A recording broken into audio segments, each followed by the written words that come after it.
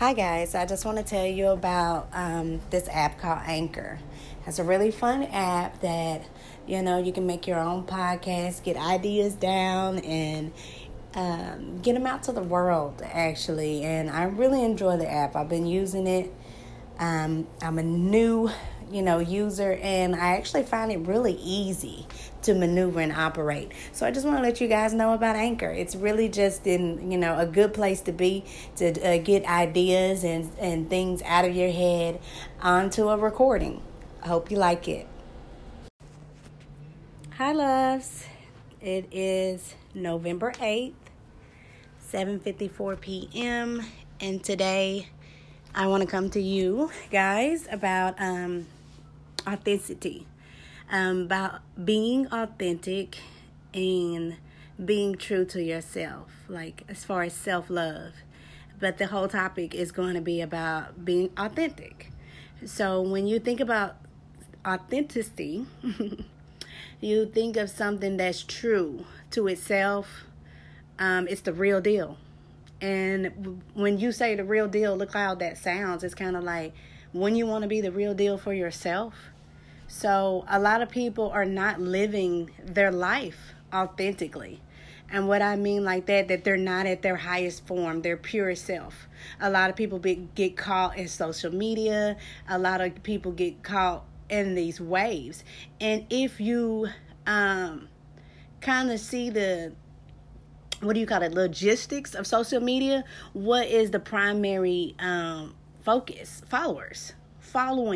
Getting a following, which is a mass group of something, and followers. So what is that word? Follower.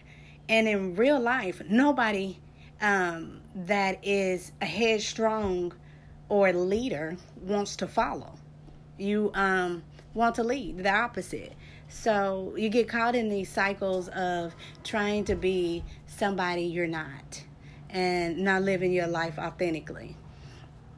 And how you can start living your life authentically is you actually have to sit down with yourself and do a pro and con list. It's funny. Have you ever did a pro and con list on yourself? Like your good traits and your bad traits, things about that. A lot of people, when I first did that, I'm going to keep it real with y'all. It was hard on either parts, because on the good parts, I didn't want to be as judgmental and feed into my ego as far as like, I know I'm the bomb.com, because just because you think that these qualities are what are your best qualities, your best assets, they may not what the world see. They may see them as your worst assets. And as far as standing up for yourself, you think that by standing up for yourself, that's one of your best assets. You don't let nobody run over you. But you don't know how much of an asshole, a dickhead, a douchebag you really are when you do it. You're not doing it authentically. You're feeding from a place of aggression or maybe resentment, and technically, them type of things are really just a defense mechanism. You being aggressive is a defense mechanism, because aggression is really not an emotion that is natural. It has to be stirred up. It has to be stirred up, just like hatred. When we speak about hate in the world, when they always say this is not something that's really learned or whatever, it's taught. You know what I'm saying? The same thing. Aggression has to be taught. And it can be self-taught. That's all that I'm saying. So, you want to put your best foot forward. You want to get back, like I said, to this con list. When I went to the cons, I was scared too. Nobody really want to say anything bad about ourselves. And then the other side of the fence is you don't even know anything bad about yourself because you're so focused on the good. And that's what you should be. But really, you need to know the bad things about yourself. And another great way of, if you stumble upon that side, is go ask your friends. They know you better than anyone. And be prepared to feel a type of way, not in a way that you get argumentative. I'm not asking that. Just being like, dang, I didn't know people really seen me like this. You know what I'm saying? And then what becomes of something is when you ask several people and they do this one little thing. They say this one little thing, like everybody keeps saying you think you'll know it all. Let's just throw that out there. Everybody, when you ask your friends on a con, they say Alicia thinks she's a know-it-all. And they honestly, they probably do. You know what I'm saying? If you ask my friends, they think I'm a know-it-all. And we're not going to get into that. But like I said, using that as an example. You know what I'm saying? And you kind of like, what? No, I ain't no know-it-all. And technically you might be. Because you think you know it all. You don't listen to other people's opinions. You always force your opinions on people and you make everything about yourself. I've been there.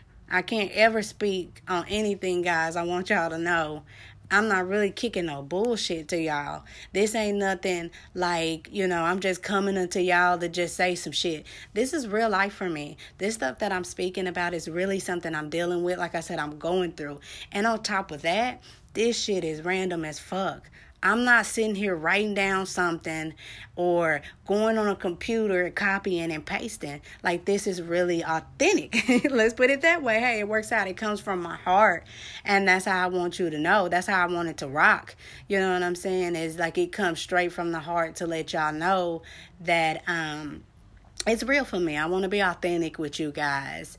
You know what I'm saying? So anyways, so we just want to be the best versions of ourselves. And once you get that list down, you kind of look at this list and you see what is really like the main issue.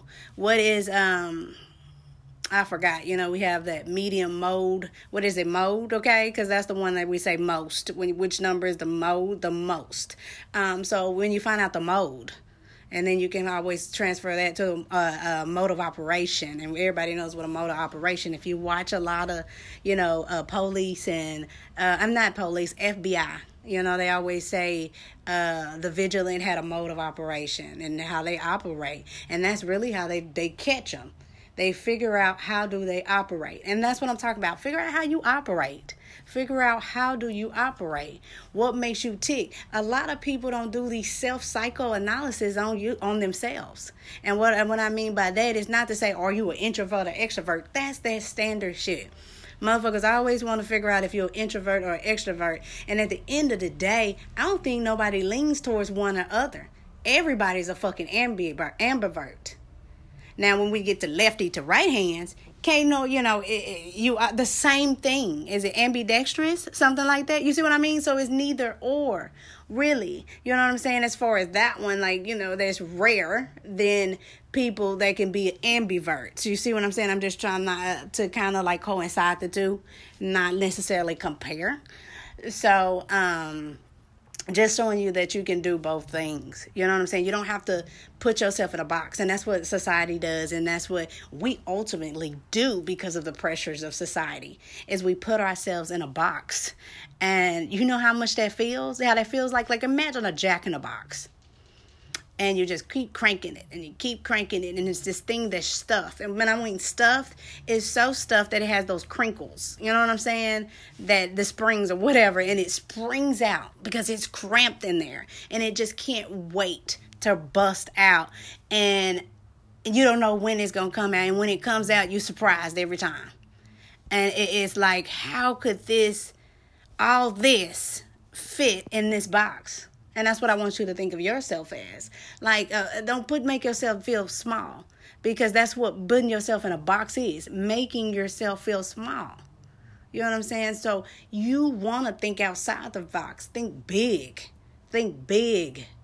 Big shit. Kick big shit. You know what I'm saying? So it's all, like I said, once again, being true to yourself.